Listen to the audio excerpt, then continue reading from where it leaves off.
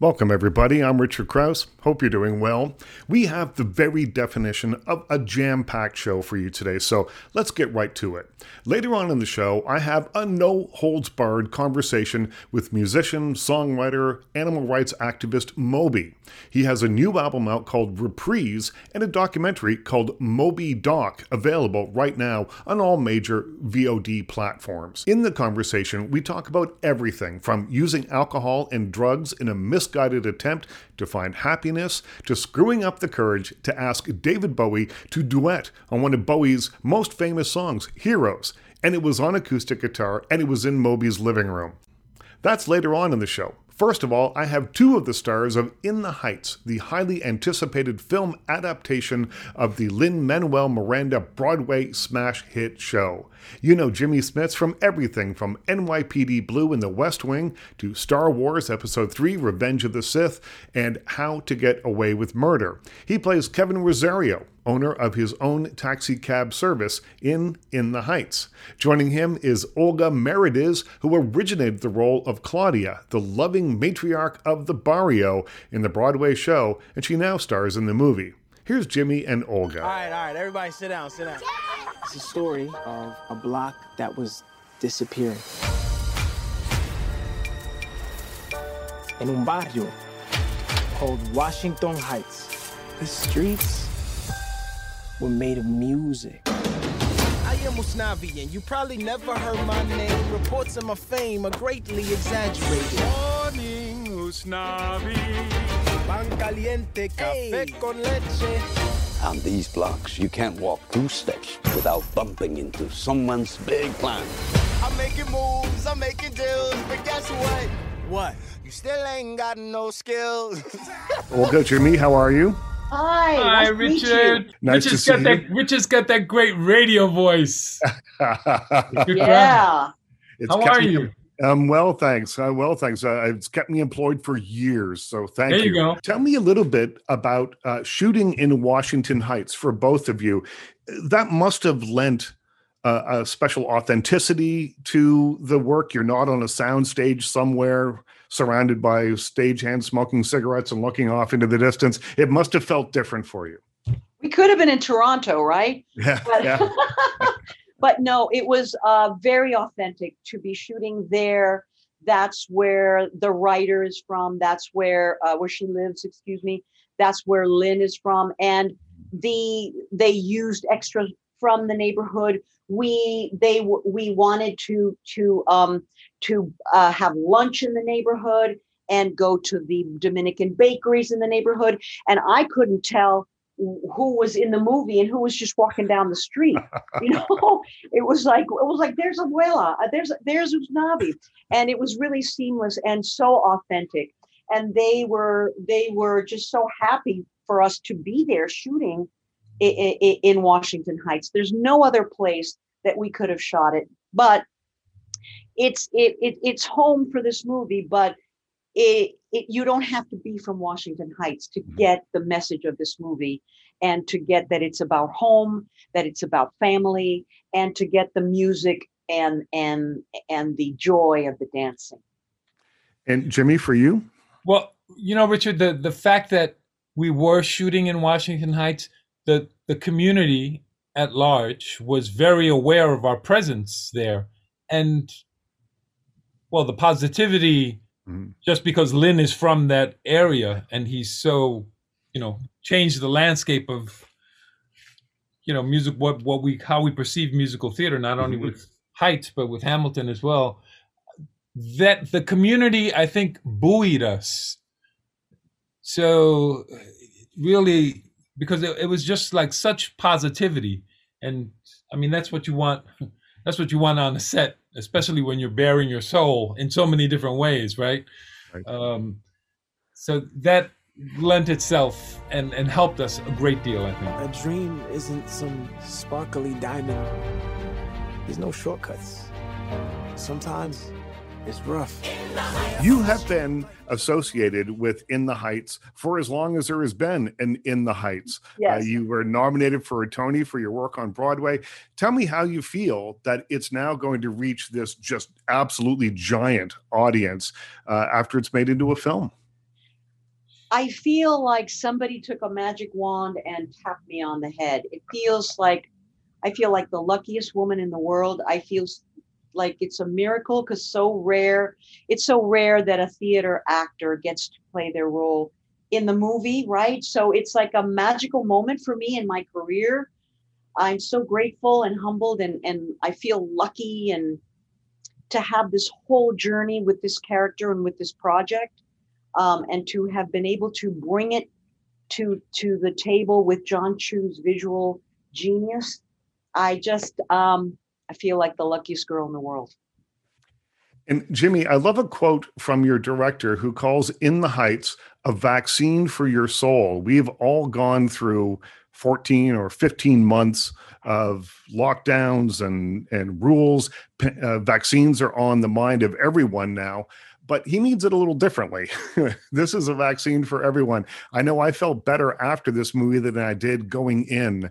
So tell me how you feel about hearing that. Oh, Richard, it makes me so glad to hear you say something like that, because we were, you can imagine with the lockdown that happening in the pandemic, and having a film that was supposed to be released a year prior for a big summer release, whether were we going to ever see movies in the same way again?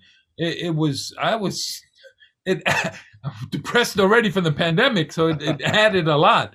But things happen for a reason, Richard, and we've had a lot of time to reflect not only on health but on many social questions, as a country, as a world, and I think as we open up, this is because of the delivery system being a musical, and because it hits these very specific themes of community and family and home that are universal. And then John's visualization of it, the way he visualized the film, and with these brushstrokes of old Hollywood, things happen for a reason. It's the perfect little bundle of joy.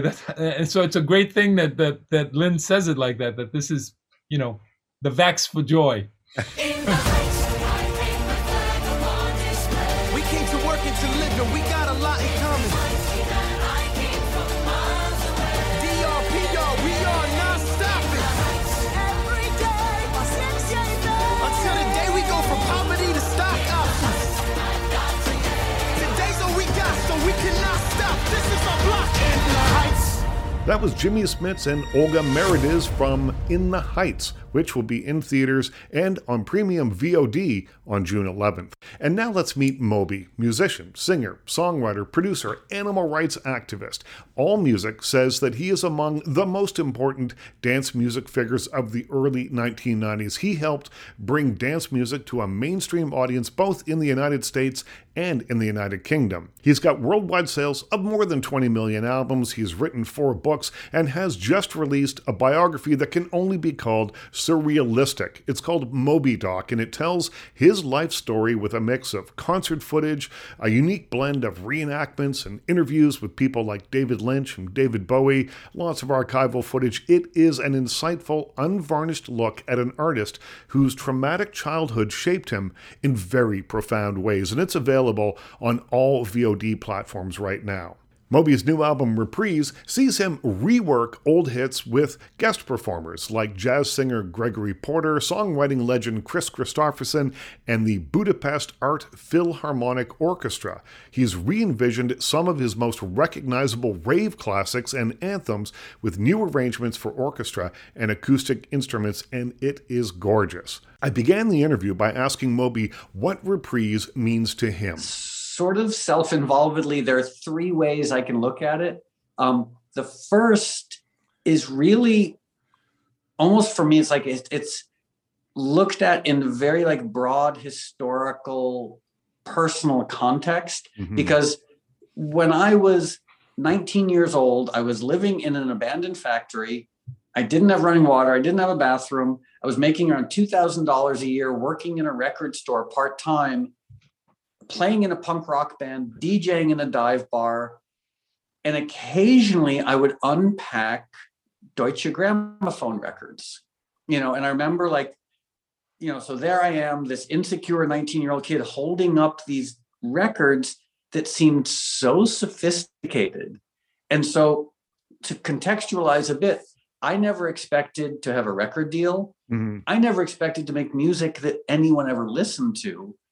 I certainly never in a trillion years expected to be able to work with an orchestra and make a record for the oldest, most respected record label in the world. So that's still like when the vinyl showed up at my house just recently, seeing the Deutsche Grammophon logo on the cover of the record, it actually seemed more in the realm of possibility that this is some strange mescaline trip.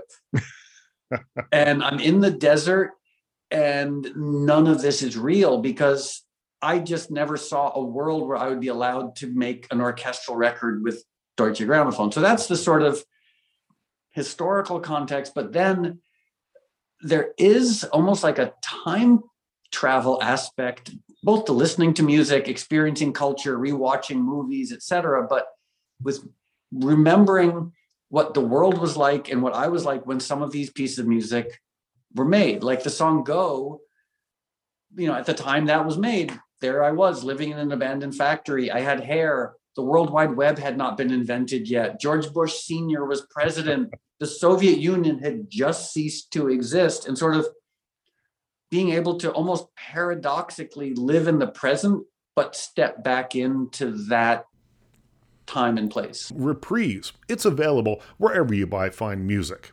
It's a reimagining of some of his biggest hits, this time with a full orchestra and celebrity guests. Now, I asked him if revisiting some of those songs, which were chart-topping career highlights, but also represented a bad time for him personally, was difficult.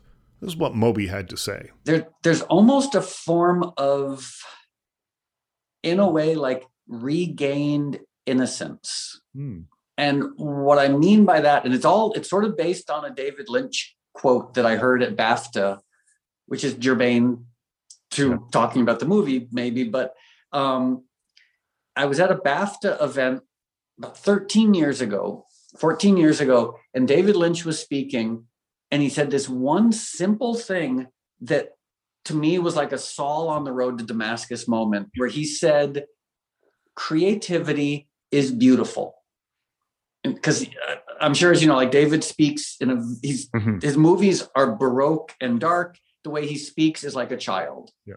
And something about that struck me where I was like, oh, he's right. Like because unfortunately for a big part of my career, I got very caught up in the idea of career, of record sales, touring, red carpet events, etc., all the ancillary stuff, thinking that was going to generate happiness.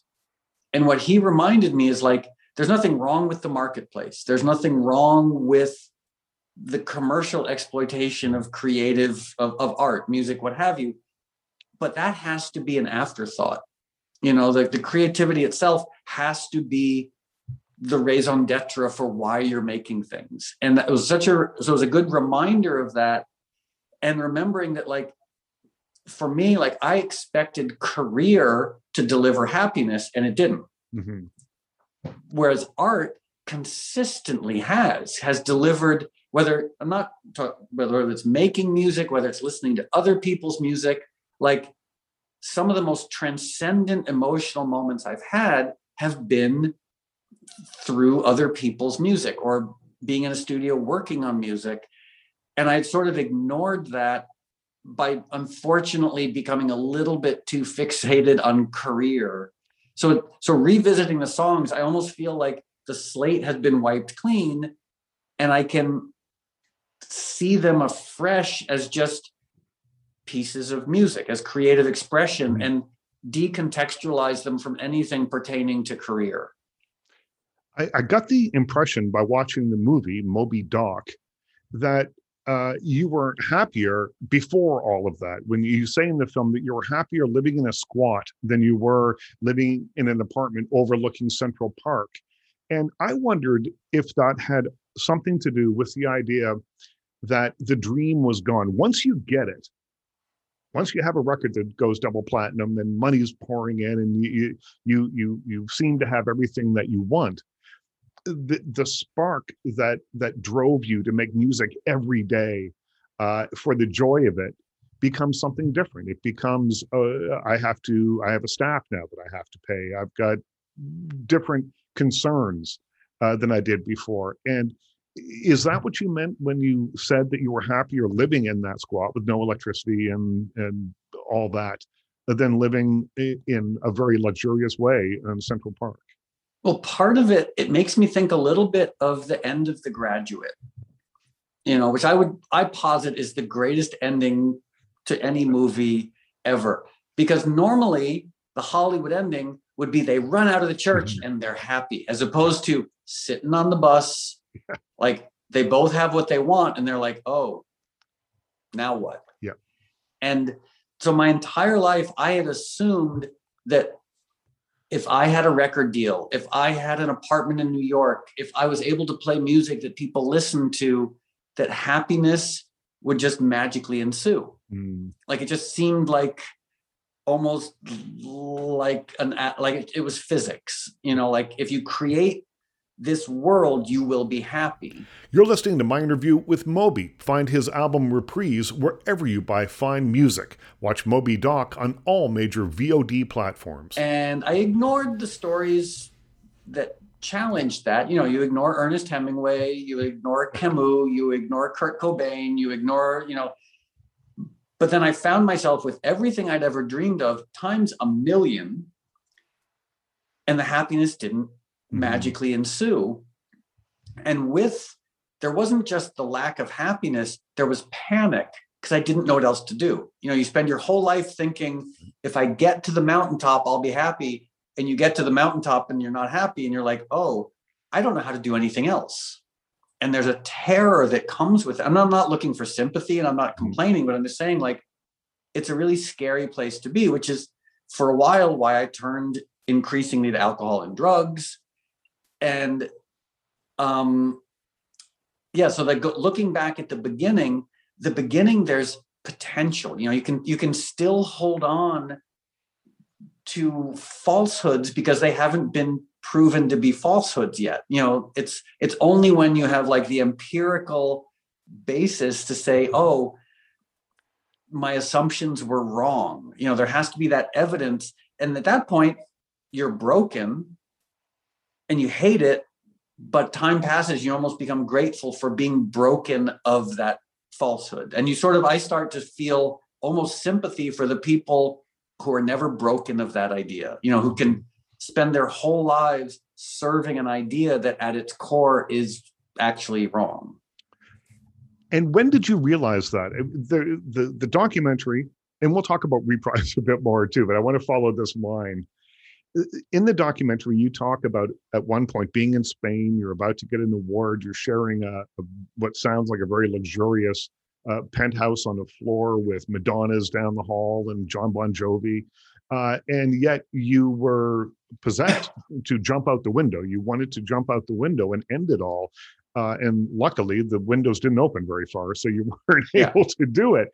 But what was it? Was it hitting some kind of rock bottom like that made you then step back and say, this isn't the thing? Staying in this hotel and being surrounded by all of this, the creature comforts, isn't the thing. It's got to be about the music for me. Well, you would think, like, for example, in a rational world, if you hit your hand with a hammer and it hurts your hand, that's the end of hitting your hand with the hammer. Right. So that moment where I'm like drunk and high and depressed and anxious and suicidal, you'd think that would be a wake-up call. I didn't get sober for another 6 years. So I spent 6 more years doing what we call in 12-step programs, rearranging the deck chairs on the Titanic. Right. So you think to yourself, and it's so absurd where you think to yourself, okay, I'm miserable in this apartment, so let me get a fancier apartment. Right. And then you get to that apartment, you're like, well, I'm miserable here.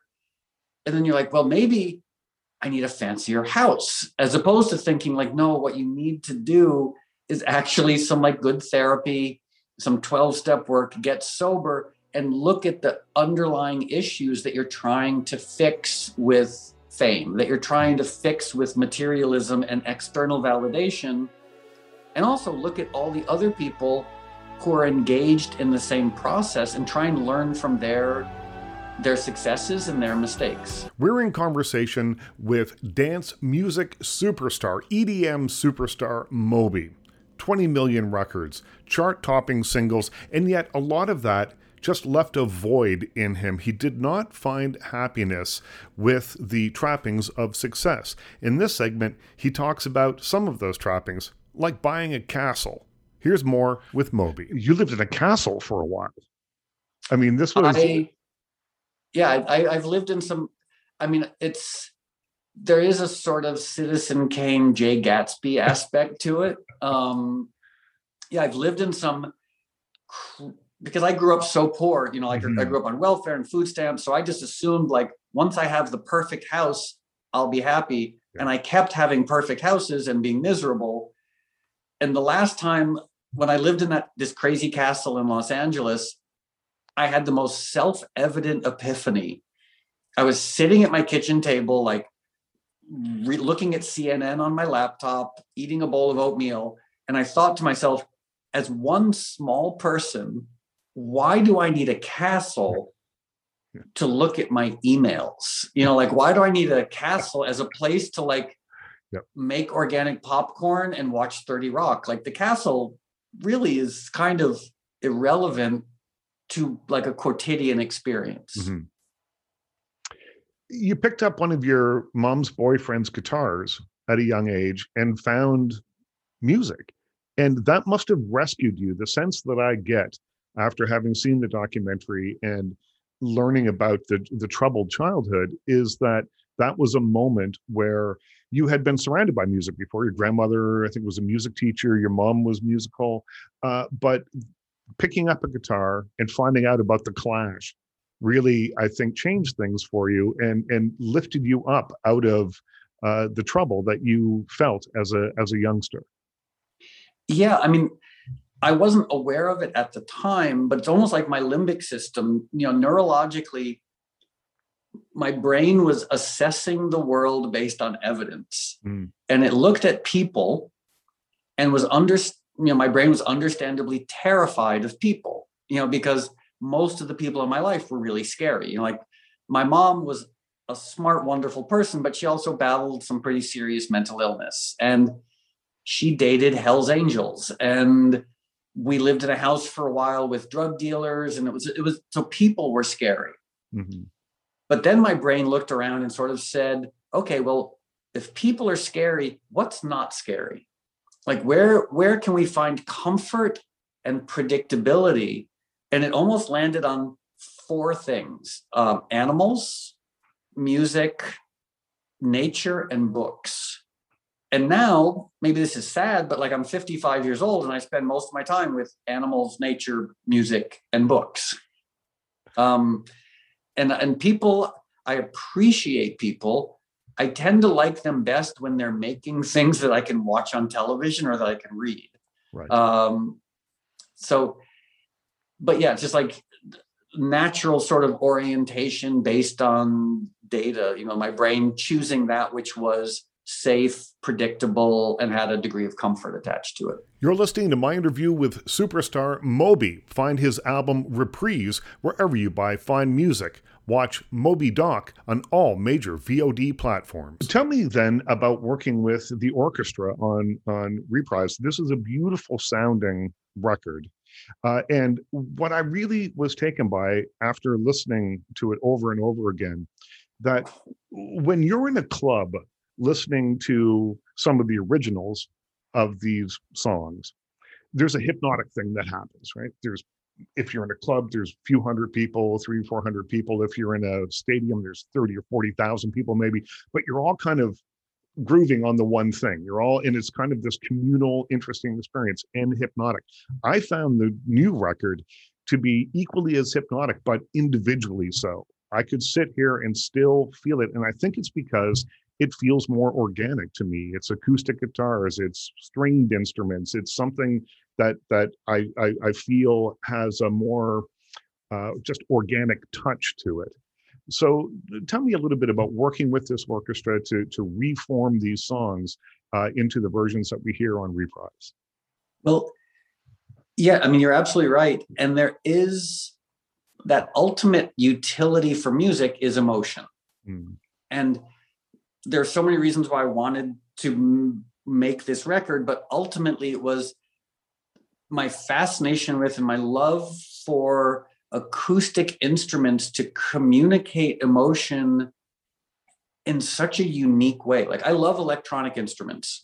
I love drum machines. I love synthesizers. I love loud electric guitars.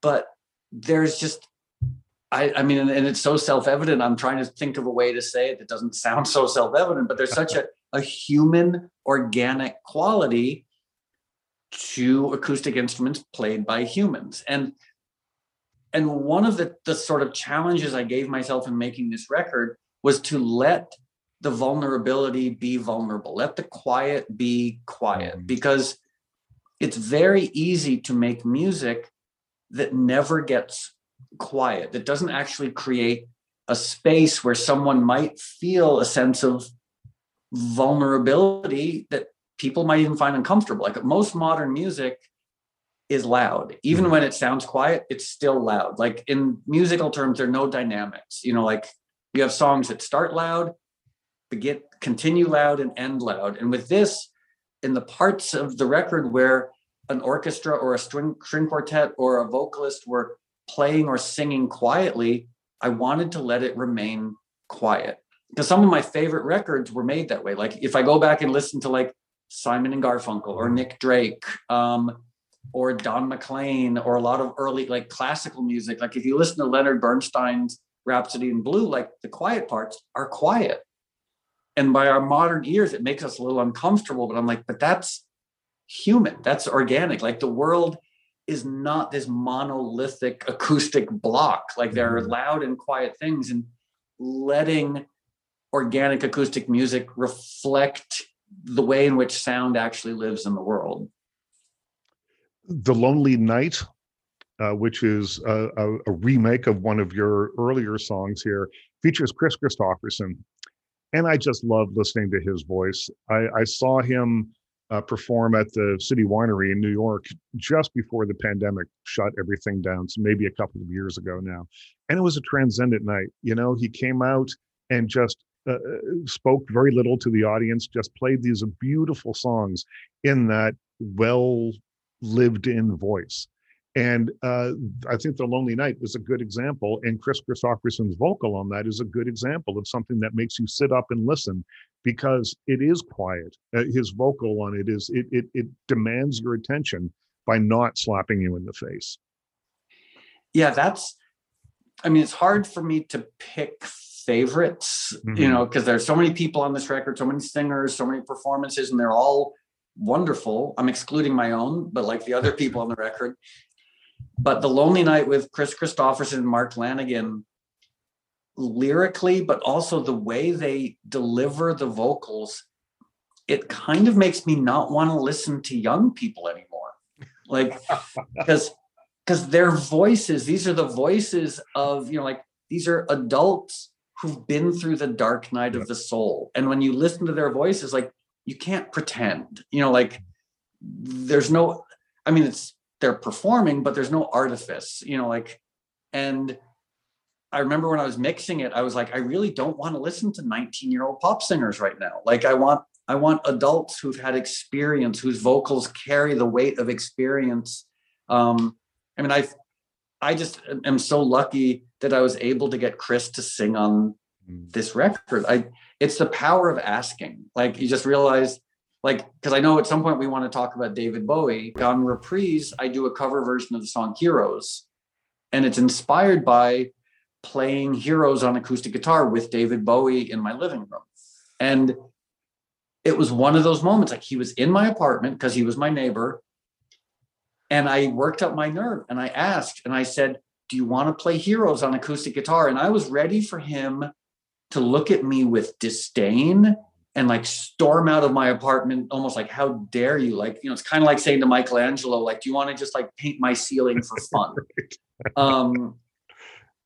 And instead he said, yes, sure. And so I got to play the greatest song ever written with the greatest musician ever written in my living room, because I'm stupid enough and foolish enough to ask, you know, like, I'd rather, I guess it's that question, like, better to ask for forgiveness than permission, you know, like just ask, you know, make the request. And if someone says no, you deal with it. But I'd rather ask than not. David Bowie is in Moby Doc. There's archival footage of you playing together, and there are amazing photographs of you. And you were friends. You were very friendly with him. He was your neighbor and someone that you became quite close to. It's interesting to be a fan. You call him greatest musician, wrote the greatest song ever, and then he becomes your friend. What part of your brain do you have to kind of shut off to allow that you can have a friendship and not constantly be about to freak out? You have to shut down the normal part of your brain, you know, because and referencing an old friend of mine who's also Canadian, Mike Myers in Wayne's World. Yep. When he and Garth meet Alice Cooper in Wayne's World, for about 20 seconds, they're holding it together, and then they fall on the ground and just say, we're not worthy. Every second I spent with David Bowie, I wanted to throw myself on the ground and just say, like, I'm not worthy. Like, because the whole time, all the time we spent together, we were friends. Yeah. There was normalcy to it. We were ostensibly peers. We went on tour together as co-headliners. Everything I just said should be wrong. Like, there's no part of that that's normal. Like, he's the greatest musician of all time. He was my favorite musician from the time I was maybe 9 years old. I'm not supposed to be friends with the greatest musician of all time. If I go on tour, like, in my mind, if I was to ever go on tour with David Bowie, I would be cleaning the tires on his tour bus. Like, that's the natural order of things. Right. Let's talk about the documentary a little bit, because one of the things that really struck me about it is that we live in a world of social media where everything is curated, and we have more access to people than we've ever had before. If you want to know what Kim Kardashian is doing right now, look on her Instagram. But we don't get a full picture of it. And quite often, music documentaries don't provide a full picture. They are manicured to present a certain thing. This Moby Doc is warts and all in many ways. You are very revealing in this. And at one point, you say the reason that we try and get people to see us in exalted lights is because we don't like ourselves and we're ashamed of ourselves. And we assume that if anyone looks too closely, that they'll be repelled by us. And yet in this movie, you've let your freak flag fly. You reveal things in a way that is quite remarkable for this kind of portraiture. Tell me a little bit about coming to making those decisions to animate your father's death, to have your mother treat you so coldly in the childhood trauma players section. It must have been difficult. You know, it's funny, just as a quick tangent, when you said "Let Your Freak Flag Fly," "Almost Cut My Hair" by Crosby, Stills, Nash & Young came on my Spotify the other day.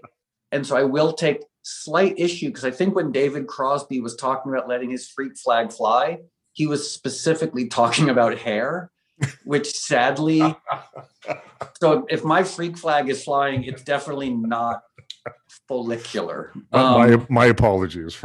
You're listening to my interview with Moby. Find his album Reprise wherever you buy fine music. Watch Moby Doc on all major VOD platforms. I spent so many years trying to control how people perceived me. You know, I wanted to be seen as cooler than I was, more attractive than I was, taller than I was, younger than I was.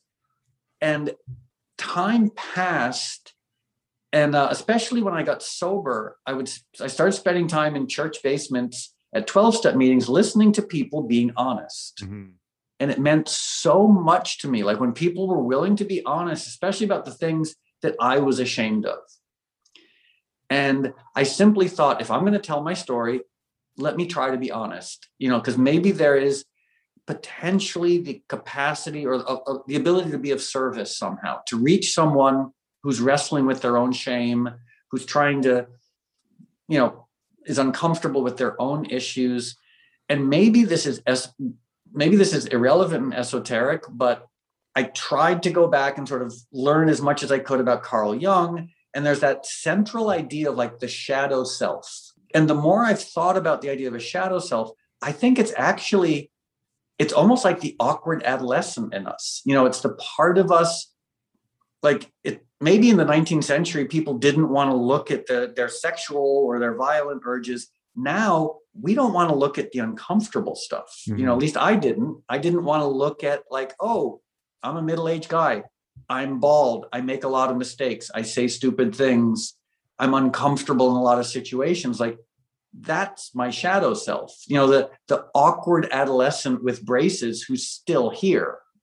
And being willing to sort of look at it, to have compassion for yourself and for that shadow self, as uncomfortable as it is, we all seem to wrestle with that. And forgive me for saying the obvious, but we live in a culture that is just so steeped with disingenuousness, and sometimes it's great. But when it's Bill Clinton's memoir and it's just dishonest, you're like, why'd you bother? Like, why pretend to be honest and then lie? Like, if you're just try to be of service, try to be honest. And so that's sort of the goal behind the warts and all non-hagiographic approach to narrative storytelling. I really enjoyed talking to Moby. I hope you enjoyed listening to it.